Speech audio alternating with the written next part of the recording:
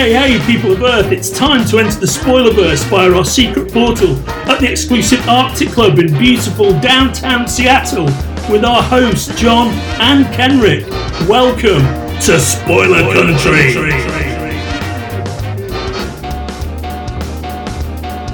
Hey, if you're listening to our show for the first time and you're on one of the social medias that we're on, like Twitter, Facebook, Instagram, any of those kinds of things, you should always check us out on Spoilerverse.com. But if you want to keep up with our latest episodes, you should bring out your smartphone, get into your favorite podcatcher, find Spoiler Country, and hit subscribe. Then you'll get all our new stuff. And if you want to reach out to us, you can do that in two ways. You can call us, leave us a voicemail at 707-656-2080. Again, 707-656-2080. Or you can shoot us an email at spoilercountry@gmail.com.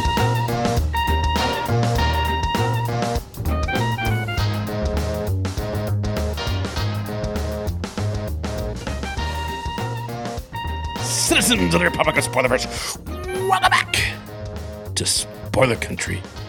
I'm Kenneth Regan. That is finally Mr. Horsley. And today on the show, well, it's Eisner award-winning Chuck Brown, isn't it?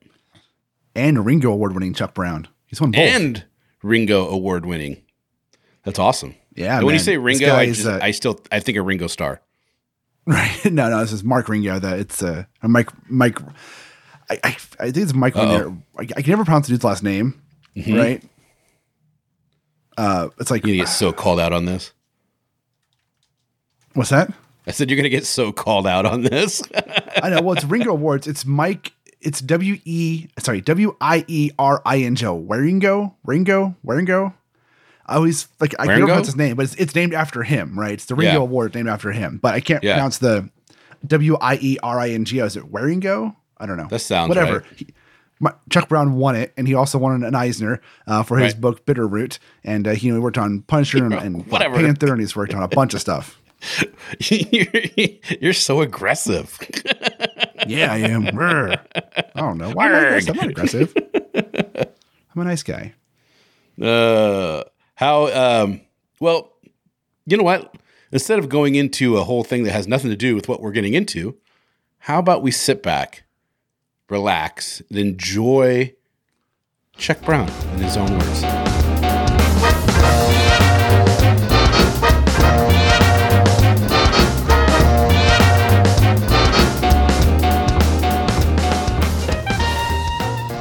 This is Spoiler Country, and I'm Melissa Sercha. Today on the show, I'm excited to welcome Eisner and Ringo award-winning writer Chuck Brown.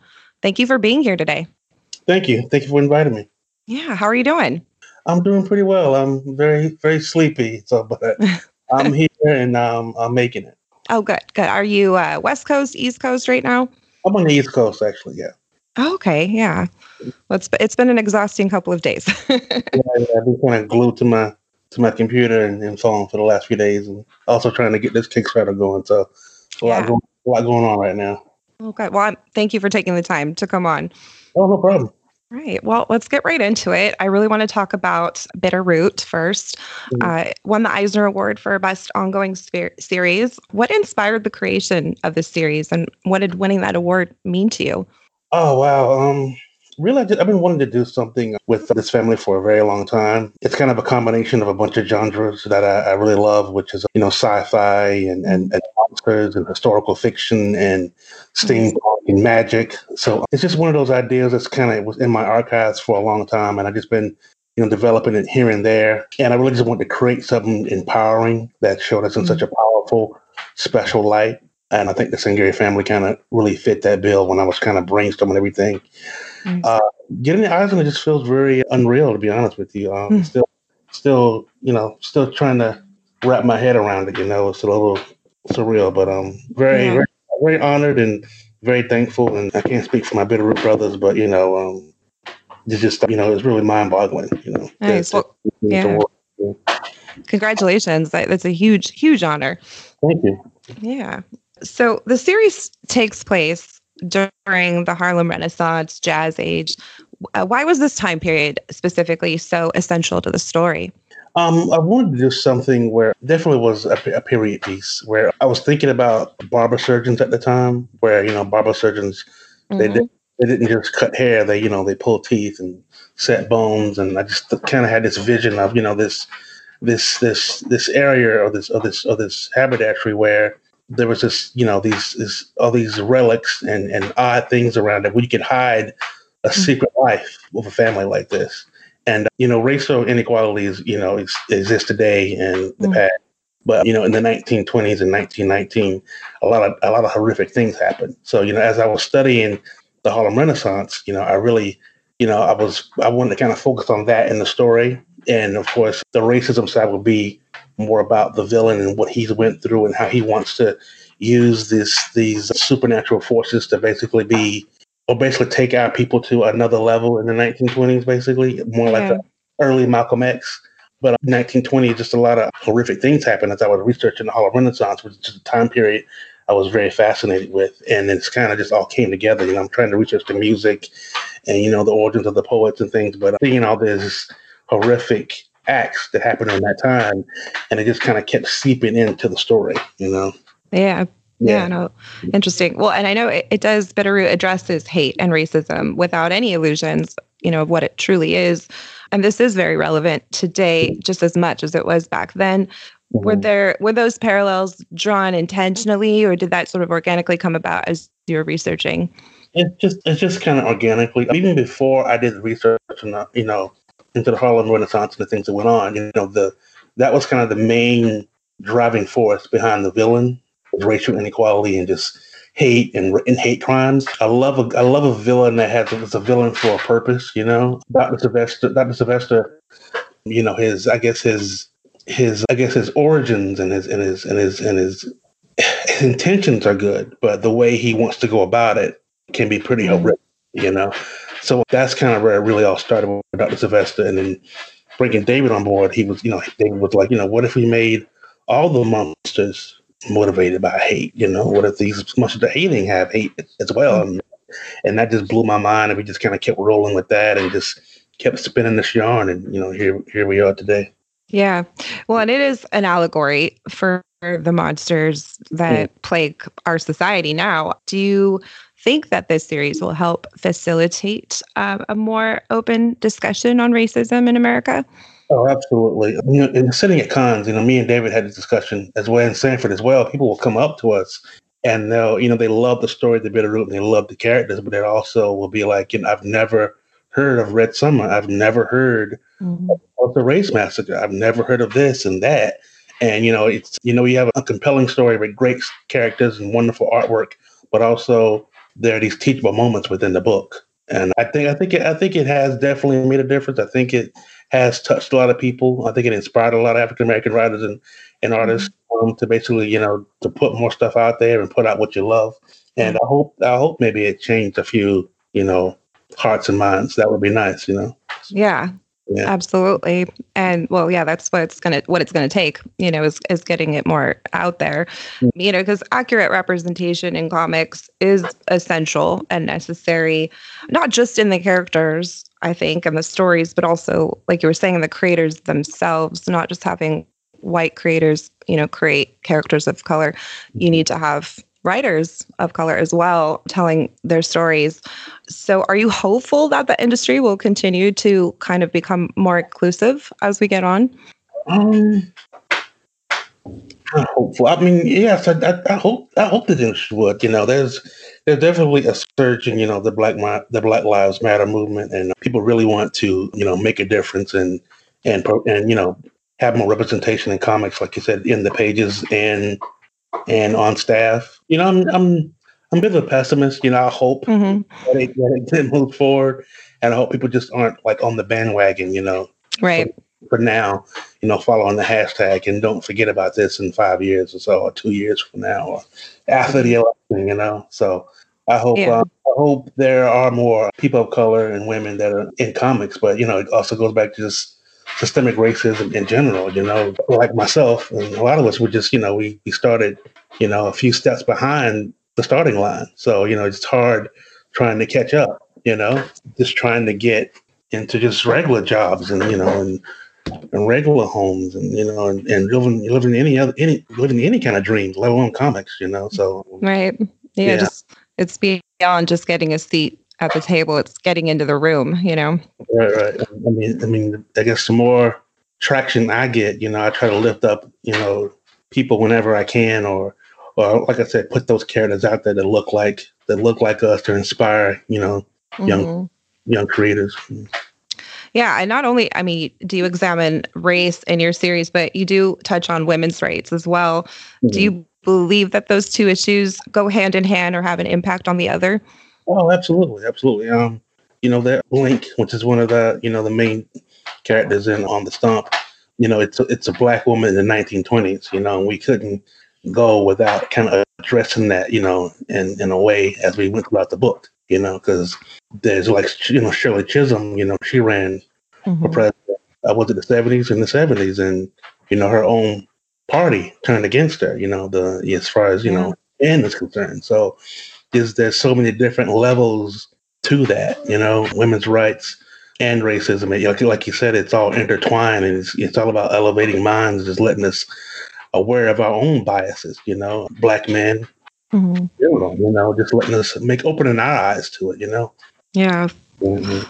Well, when you're creating these characters, and I know you've said you do a lot of historical research as well, but some of it's, sci-fi and fantasy. What comes first for you? Do you kind of come up with these characters first, or is it the setting and the time period that comes first?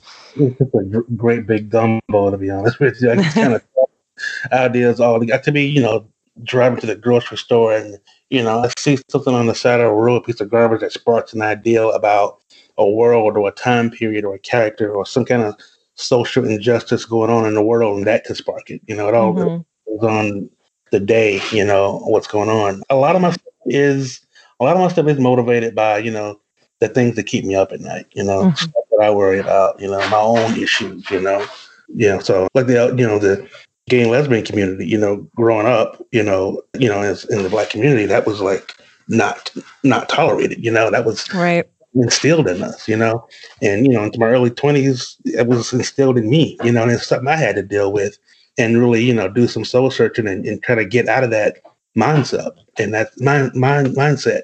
And that's kind of where in my book On the Stump, I created my first gay character in that book. And I was very apprehensive about it because I didn't want to misrepresent anyone, but I also wanted to, it wasn't just for the reader, it was also for me dealing with my own issues, with it and trying to, broaden my mind, Right. Trying to learn and grow. And yeah, exactly. Yeah. Yeah. Well, and speaking of On the Stump, the premise has to do with the presidential debate that turns violent, and then now elections are decided by hand-to-hand combat in arenas. Yeah, I thought that was really interesting. So how did you come up with that idea, and how much did real life politics affect that sort of concept?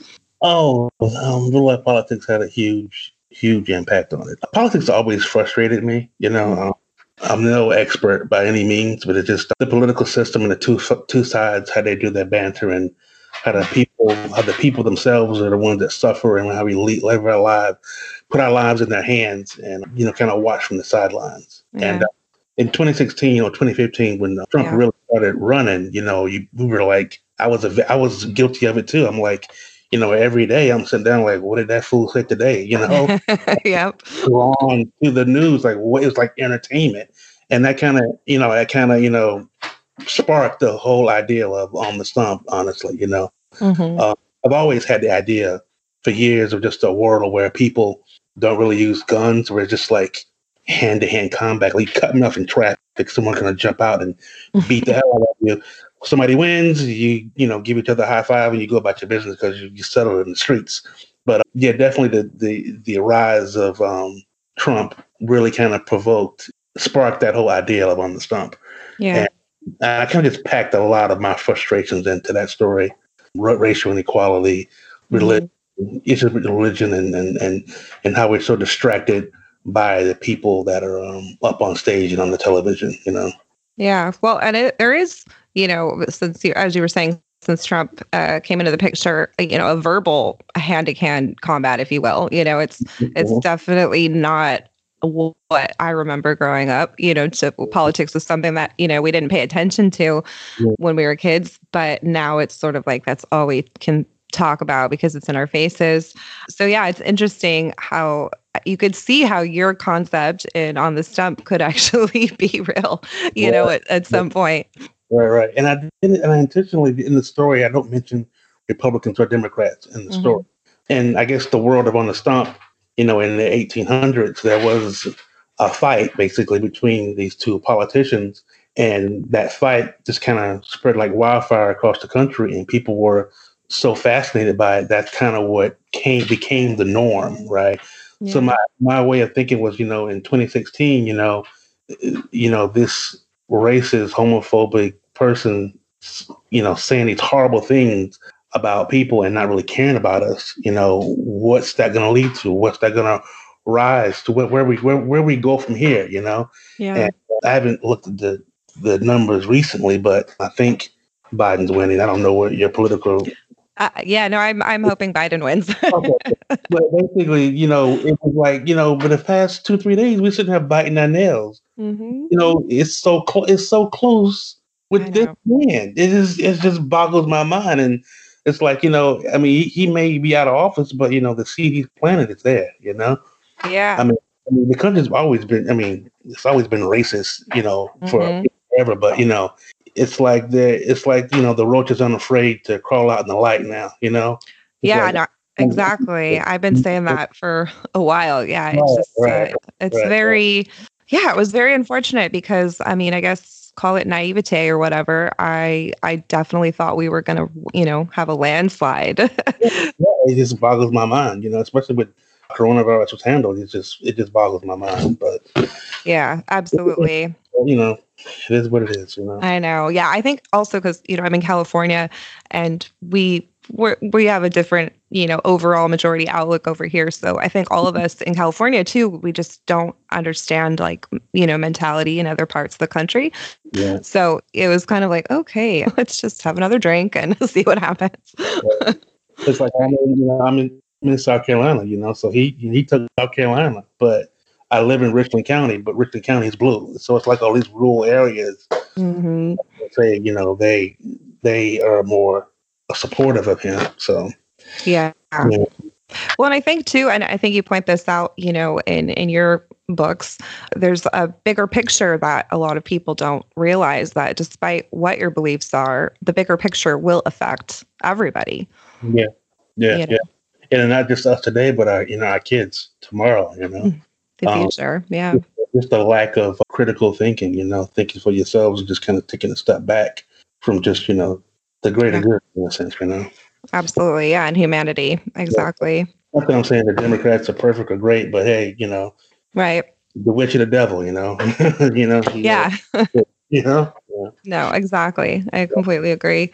And then, and speaking of monsters, getting back to your book, you, and correct me if I'm mispronouncing this, but you call the monsters in your book Genu?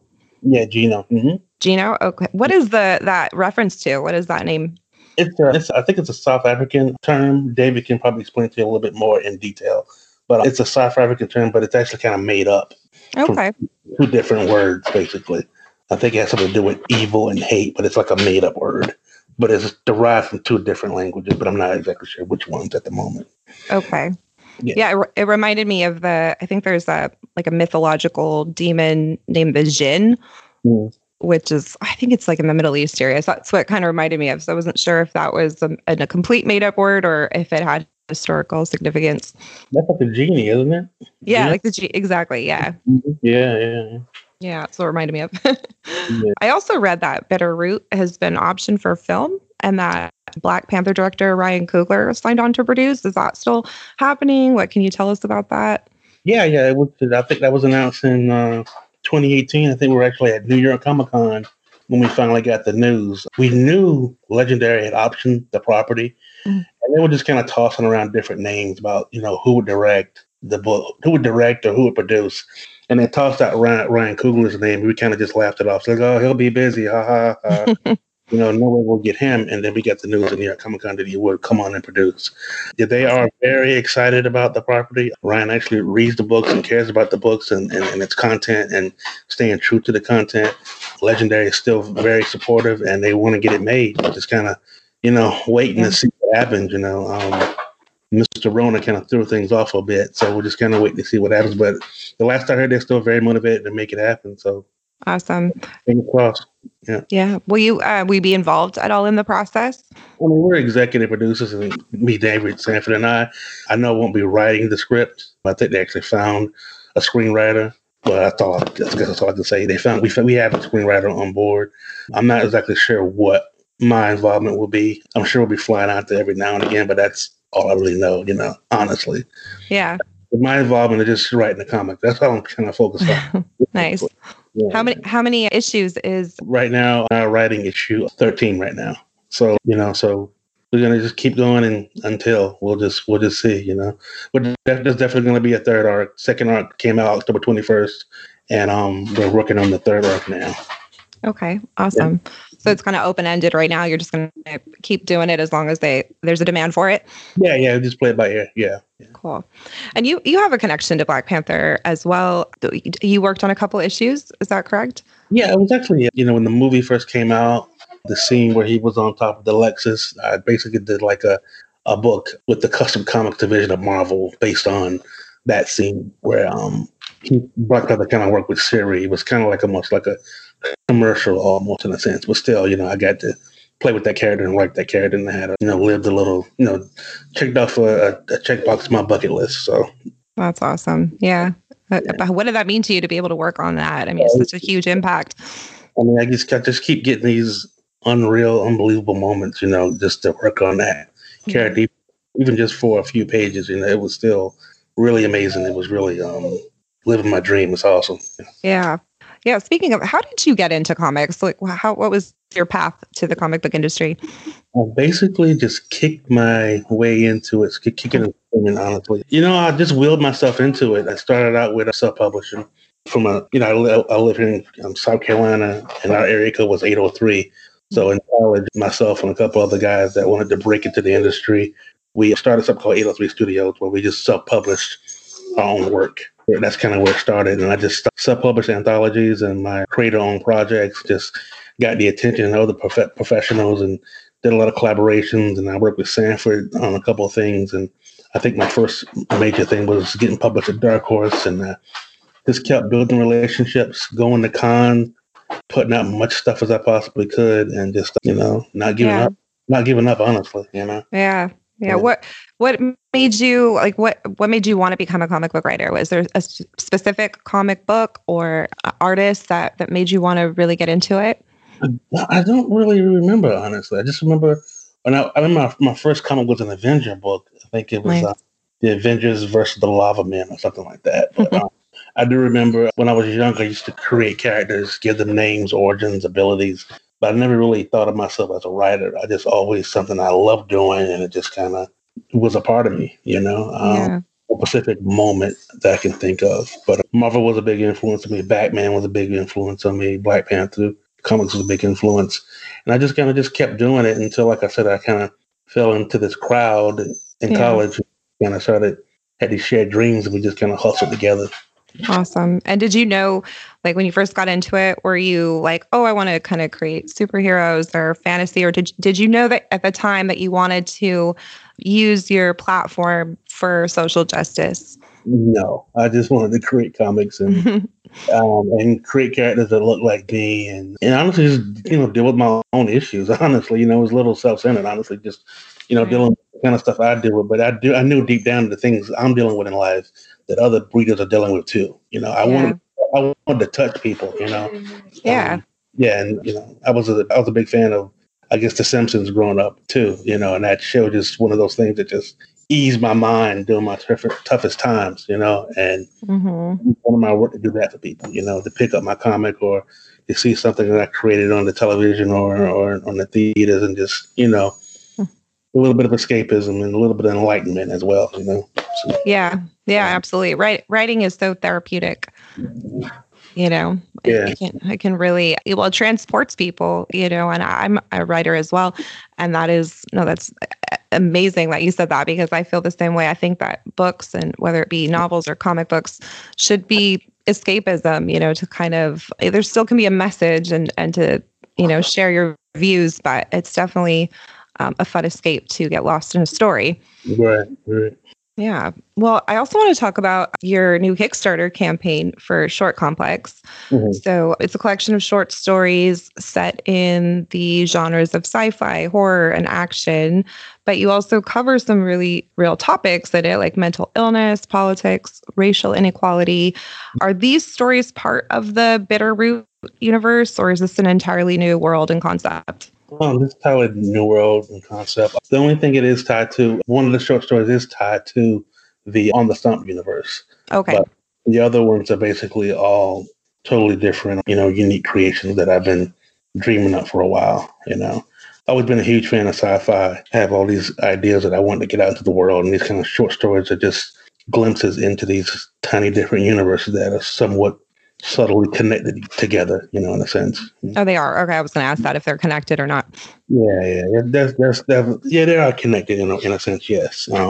But it's nothing that it wouldn't jump out at you when you first read it. But hopefully you'll see the clues as you kind of go through the stories. Okay, yeah, like the little Easter eggs. Right. Awesome. And so the Kickstarter did just start, right? Is it's open and available now? Yeah. We started on October 30th, I think it was. And we're not 100% funded. I think we're 110%, I think now. But I have a lot of huge, add-ons and stretch goals I have in mind. So just please go to shortcomplex.com and click on the Kickstarter link and, check us out and pledge and share. Awesome. Yeah. What are some of the cool rewards that backers can choose from? Well, one of the of course, you get the Kickstarter. I mean the Short Complex book itself, and you get 3 trading cards. We have a Short Complex variant cover with the 3 trading cards as well. We have On the Stump bundle where you get a signed copy of the On the Stump trade, Volume 1 trade, and you get of course Short Complex, and we have a Bitterroot bundle where you get Volume 1 and Volume 2 of Bitterroot signed, and a book, the Short Complex book. And I actually released 3 sketch covers of Sanford Green. Oh, wow. A variant trade today, but those are already sold out already. But Nice. I will be doing some more. Hopefully, be doing some more stretch covers by the end of the month. But it'll also be a limited number. But it'll be for On the Stump stretch cover. But those will also be done by Sanford Green as well. Oh, cool. That sounds really fun. Yeah, I went and checked it out, and it looks really interesting. And this is this a collaboration you said, or is this completely on your own? No, this is completely on my own, but I'm working with a lot of talented different artists and editors and graphic designers. So, I mean, it's, stories that I've written solo, but I'm working with a lot of great people to help bring it to life. Of course, all the people that have pledged so far, I'm very grateful to that as well. Awesome.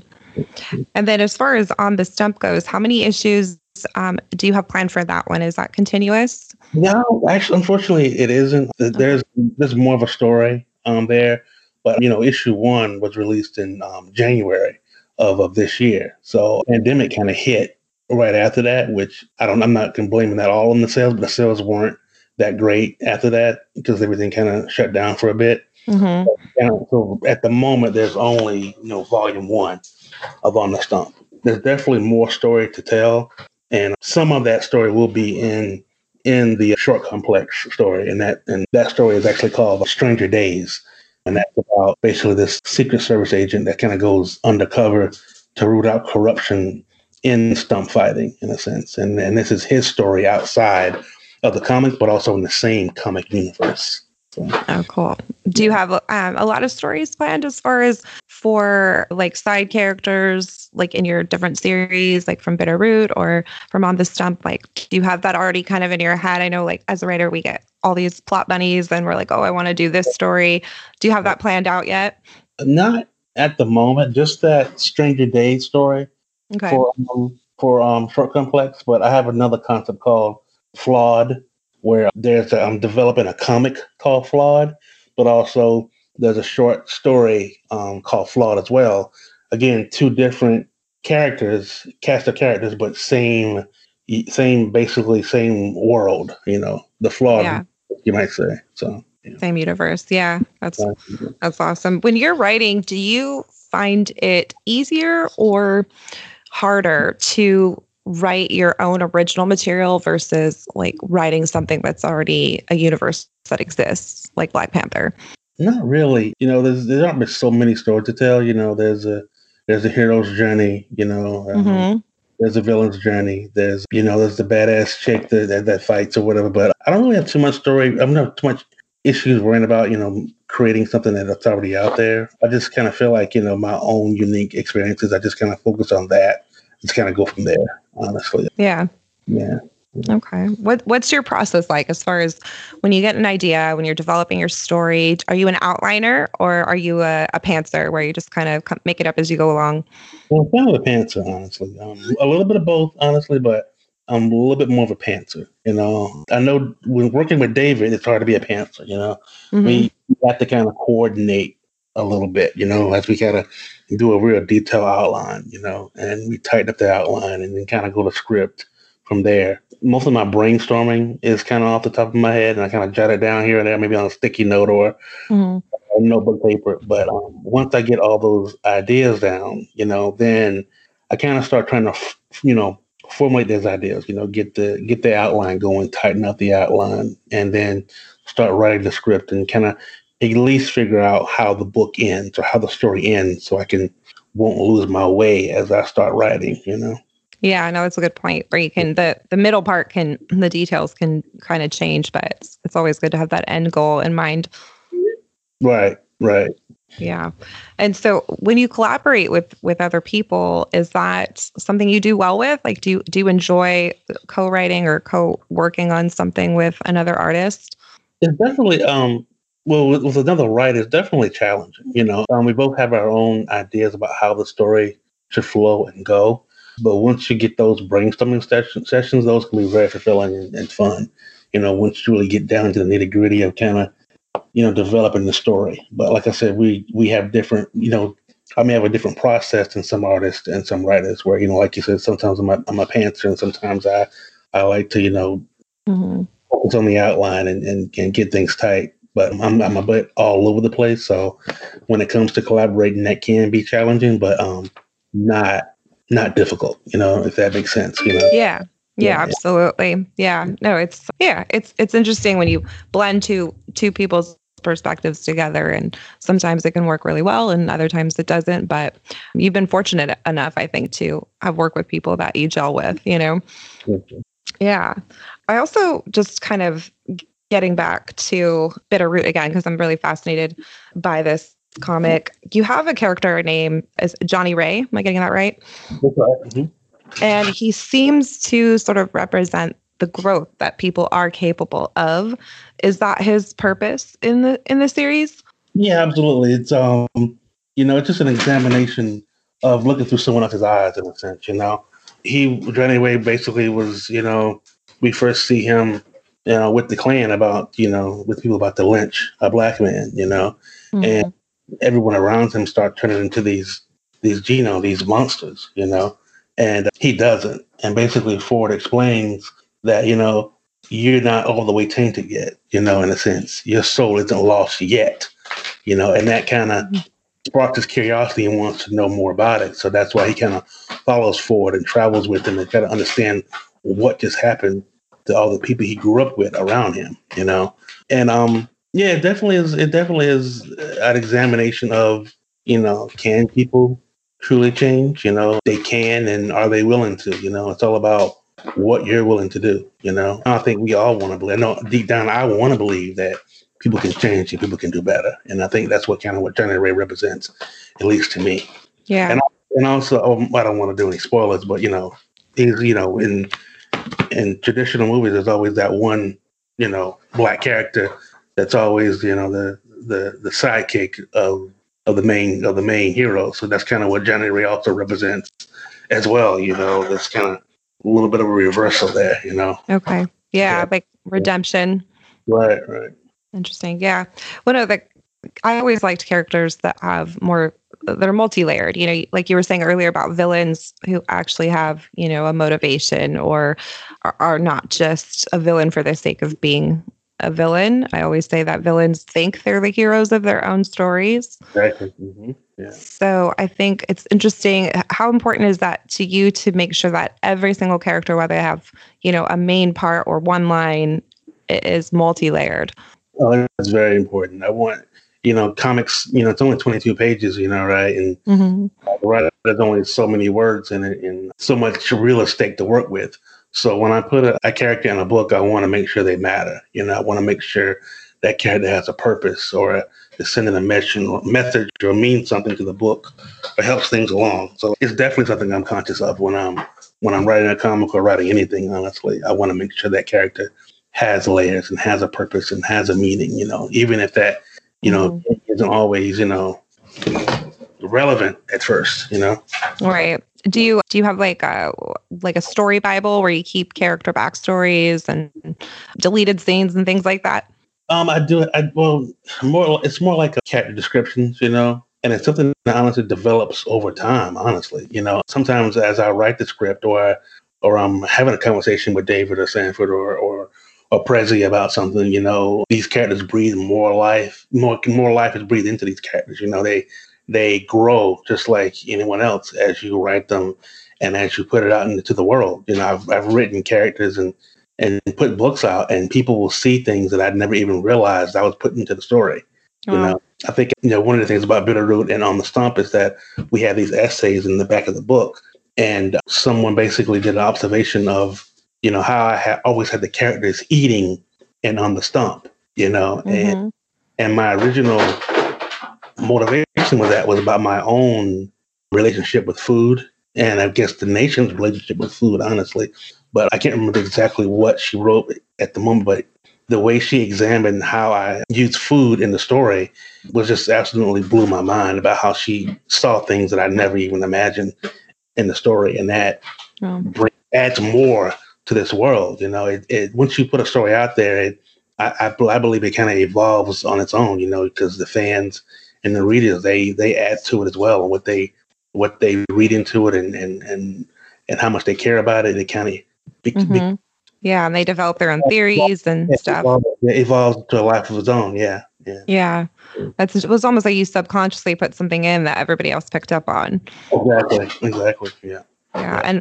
And speaking of, so your relationship to food, because I believe that's also can be somewhat of a political and social issue. What kinds of things do you have thoughts about that and how it was portrayed in your mind and how you sort of conveyed that in the series? Basically, there's constantly consuming. We as Americans, we constantly consume. And I think part of the issue with the coronavirus with America is that we feel the need to go out and this illusion of freedom and the illusion that we have to be out there to restart the economy, and people don't really, some people just don't care that, our lives are at stake, that we have to go out there and consume, or people have to be out there and, and serve us and keep the economy going, In my personal relationship with food is that, that's, I don't smoke, but it's like that would be my cigarettes. You know what I'm saying? Like right. When I'm stressed, I may eat, and that's kind of what the characters were doing in this book. But one interesting thing was that a friend of mine told me that I didn't even think about. He was like, they're always fighting, so they must be burning a lot of calories. And I was like, I'm like, damn, that's a really good point. Yeah, So again, they're reading things into this that I had never even imagined myself, but which totally makes sense. Yeah, no, I would never have thought about it that way either, but that's true. If they're constantly being active. Right. Yeah, no, you made a good point though. I do agree. There's a lot of, there's a lot of levels of privilege. And I feel like, it feels like forever, right? Because this is something that's very strange and different for us in our current society. But it's really only been since March. And I think, it's people are getting a little stir crazy, and I don't really understand it. I'm fine with being at home and, keeping myself safe. I don't need to go to a restaurant. I didn't really go to many beforehand, to be honest. but yeah, there's definitely. I'm an introvert, so I don't mind staying home all the time. So but to be honest, some people they need other people, and there's nothing wrong with that. There's nothing wrong with that. But I guess it's easier on some than others. I guess. Yeah, absolutely. Well, the other issue too, I think, with food is there's this thing where if you can't afford organic food, you're going to buy food that's not good for you. And when they talk about, the food issues in this country, what they fail to mention is that to eat healthy a lot of times is very expensive and a lot of people can't afford it. So there is that, side too, as far as how we keep ourselves healthy and that disparity, Right. Yeah, absolutely. Well, I really want to ask you as well about an important, element of the series is that all these horrors that are happening are basically caused by humanity doing it to ourselves, which we've been talking about in real time as well. Do you think humanity will be the cause for its undoing? Yes. Yes. Yeah. If yes. I mean, I think our own selfish nature, our own divisiveness, may one day be our undoing. I honestly, I mean, I hope not. I have kids, and I hope there's a better future. And that's all that all of us can do is to avoid that. To keep that from keeping us from being our own undoing. But then again, like this virus, this isn't. It's it could have been controlled if basically we basically stay home and try to care about it and wear the mask and care about everyone else, but that was people not wanting to listen and do the right thing and listening to lies, Yeah. and that's on us. Now that's on us. The virus may be corona. I think that's this kind of virus can always maybe existed in the world or whatever, but the fact that we can't get it under control, that's on us and our illusion of freedom, and us not, and people being sheep, not listening to, the science and what needs to be done to take care of ourselves and others. So, yeah. Have in your process of writing and publishing your works and because of the themes that you tackle and the issues you tackle, which some people, still aren't ready to quite deal with and talk about, have you lost any supposed friends over it, or have certain people surprised you? I hadn't had a whole lot of friends in the beginning with Donald, so we have a small circle. Not my books. No, it was honestly the presidential election of 2016 that a few of those acquaintances kind of surprised me, kind of close to home, but I wasn't really expecting that. That's it, I may not have been expecting it, but then again, I wasn't too surprised, Right. I'm always kind of, cautious of people and not very trusting. But yeah, I was more the election than my work, honestly, that surprised me. People, as far as my work is concerned, or Bitterroot in particular, I mean, I'm just blown away about the amount of support and people that love this book and like this book. We've had people say things to us here or there, maybe at a con or something, but nothing major or nothing I cared about, I guess I would say. So, yeah. Oh, that's good. Yeah, that's good. No, it's a fantastic series. I've just started reading it, so I can't get too into it because I don't want any spoilers, right? Volume 1 or 2? Yeah. Are you on volume 1 or 2? I'm on volume 1. Yeah. Oh, okay, cool. Yeah, and the artwork is beautiful as well. I'm such a sucker for visuals, so it's very vivid and visceral, and yeah, it's just well put together, and it hooks you right away. Like you just, right away you get into it. So, yeah. And then I also just wanted to ask, you made the point in one of the issues, and I'm quoting this because I've researched it, that everyone is fighting the same evil, just under different names, which I think is very poignant. Is this a reference to the idea that combating hate should not be the responsibility of just one group or identity, that, it takes everyone's responsibility? Well, 100%. It's about, division and divisiveness. We're all dealing with the same thing. We're all affected by the same thing. Hate affects us all. Some people may not want to acknowledge that hate, but Right. it exists. But you hit the nail on the head. It's basically about division, and we're only going to conquer not just hate, but hate, poverty, war. We're only going to conquer that stuff. We all just going to get on the same page, Yeah. just give a damn, and stop fighting amongst each other and start fighting, I guess, the real evil, you might say, Yeah, which is like greed, really, Right. Which leads to all the issues. No, I think that's really important. And I'm glad that you're tackling these issues in your books because people need to read it. And, and I'm hoping that it reaches people that maybe wouldn't normally pick it up, Absolutely. I hope so. Yeah. Well, finally, one last question I want to ask you, because I love to ask this of all writers. What advice would you give to someone like yourself, like someone who was once not involved in the industry, but just really wanted to break in, but didn't know how? What would be your advice to young comic book writers? Just a couple of points. First, perfect your craft. Be honest with yourself and your strengths and your weaknesses. And just do it, Let's be honest with yourself, perfect your craft, write, read. Don't just read comics, read novels as well, read different articles, and just put it out there. If you're a writer, if you want to be a comic book writer, you're going to have to make comics, collaborate with some awesome, talented artists, and, start by putting your own stuff out there, or collaborate with people that have the same dreams as you, and don't give up. Awesome. Yeah. No, that's great. Thank you. Thank you so much for taking the time. I know we're in, challenging times right now. And it's also been a nice distraction, though, to not be glued to the TV for an hour.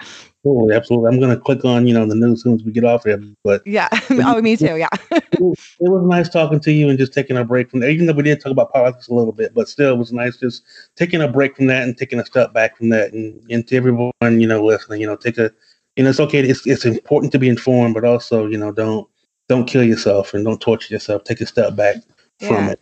Absolutely. Have some practice self-care and get some rest, drink lots of water. And right. Yeah. Well, no, thank you so much. Please come back anytime. I would love to have you back on to talk about anything that's, coming up in the future, or we can talk about when your Kickstarter is done. I'd love to have you back on. Yeah. Everyone, please go check out Short Complex at Kickstarter.com, Short Complex, and also check out Bitter Root and On the Stump as well. I'm really excited to get into both. So again, thank you so much for being on tonight. Thank you so much for inviting me. Awesome. Well, you have a wonderful night. You too. Take care. Thank you. Take care. Bye-bye.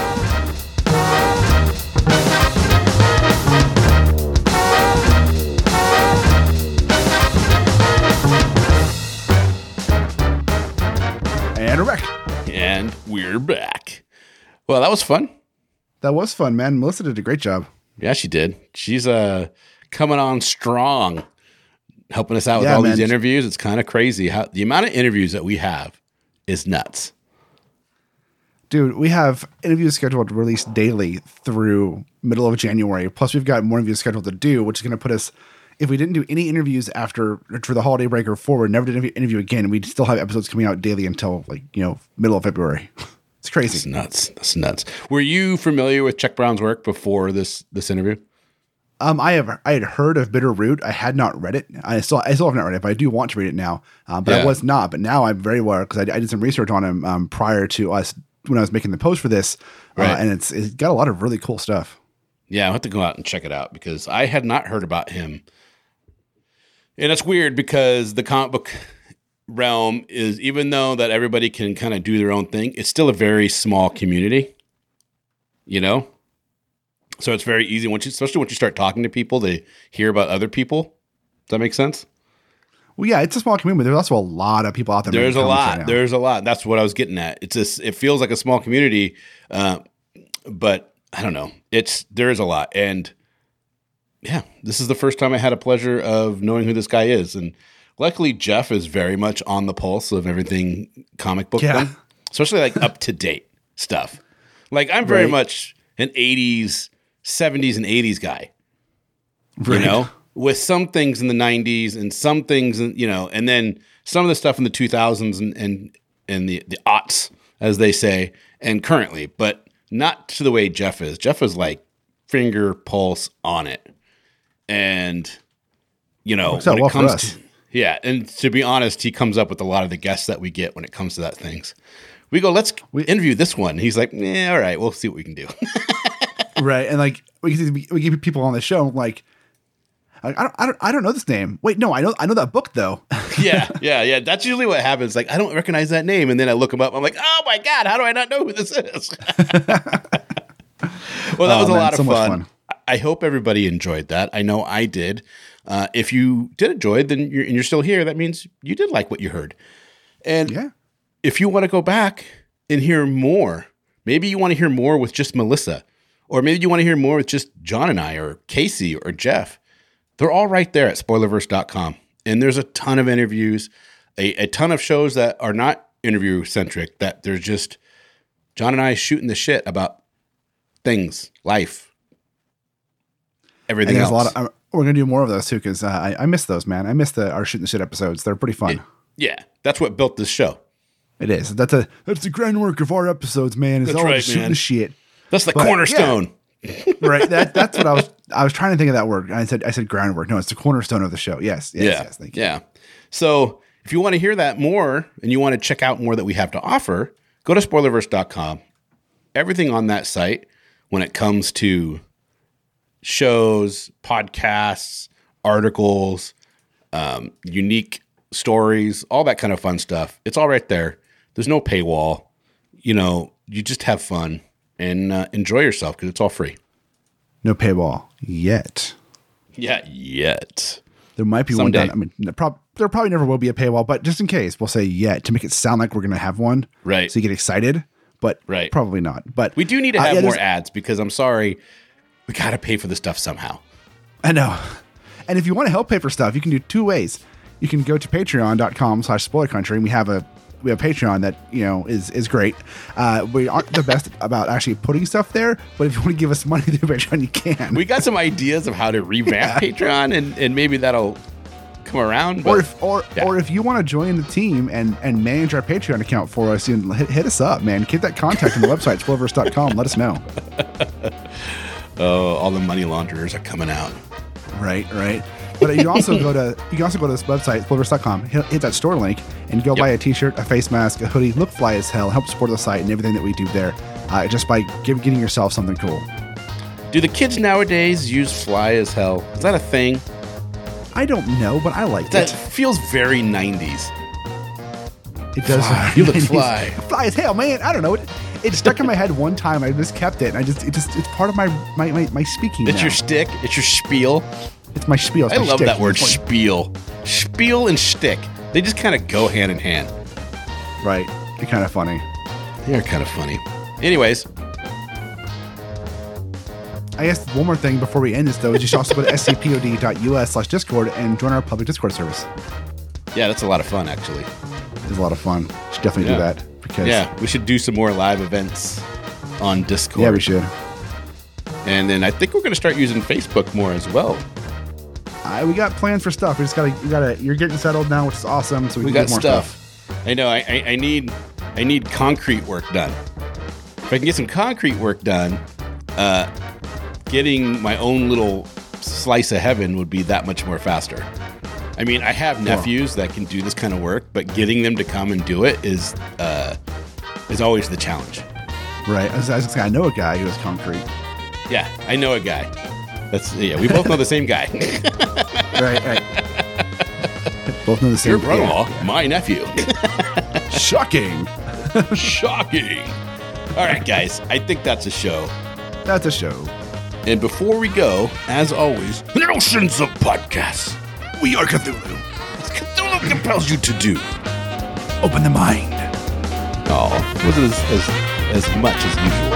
Open the mind. There you go.